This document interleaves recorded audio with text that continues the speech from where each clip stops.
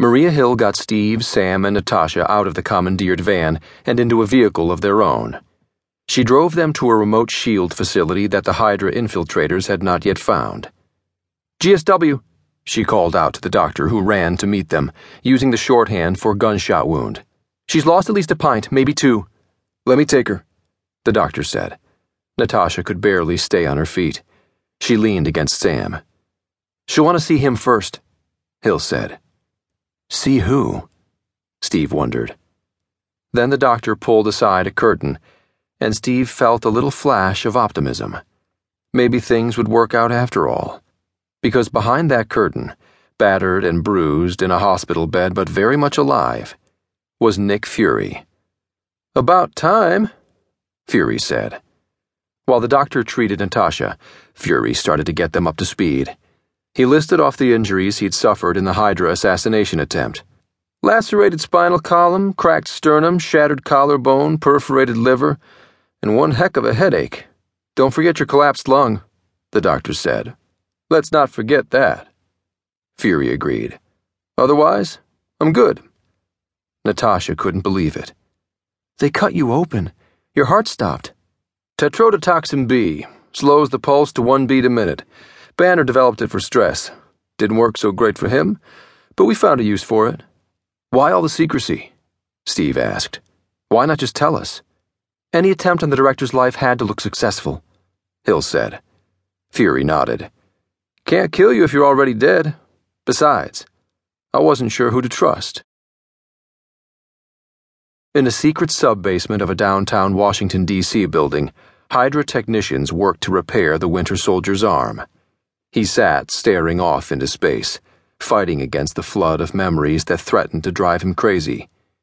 Steve Rogers had looked at him and said, "Bucky." Who was Bucky? Then the Winter Soldier started to remember.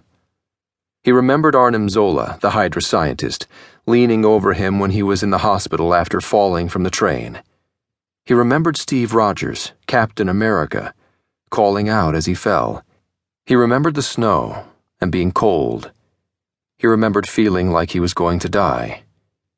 Then he remembered waking up in the Hydra research lab and looking at his new left arm, shining metal. "The procedure has already started," Zola had said. "You are to be the new fist of Hydra." Then Zola had turned to another Hydra scientist and said, "Put him on ice." Bucky jerked in his chair and flung the Hydra technician across the room. The guards all turned their guns on him. He froze. He was not Bucky. There was no Bucky. He was the Winter Soldier. Wasn't he? From the hall outside, he heard someone say, "Sir, he's unstable, erratic." Then Alexander Pierce walked in and gestured for everyone to lower their guns. The Winter Soldier knew Pierce. Pierce was his mission chief. He gave the orders. Bucky, no, the Winter Soldier, waited to hear what he would say now. "Mission report," Pierce said. The Winter Soldier stared. "Mission report now," Pierce said. When the Winter Soldier didn't respond, Pierce slapped him in the face. "The man on the bridge," the Winter Soldier said. "Who was he?" "You met him earlier this week on another assignment," Pierce said. The Winter Soldier knew that. He remembered that assignment, to extract Jasper Sitwell. But he also remembered, "I knew him," he said. "Your work has been a gift to mankind," Pierce said.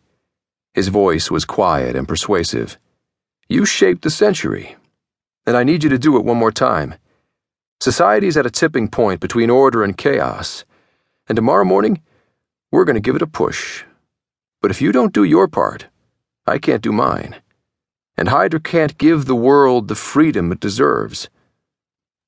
"But I knew him," the Winter Soldier said. Pierce sighed.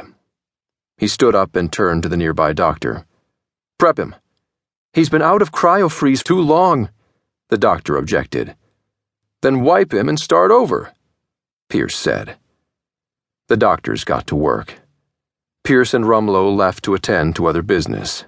Tomorrow, Project Insight would usher in a new world.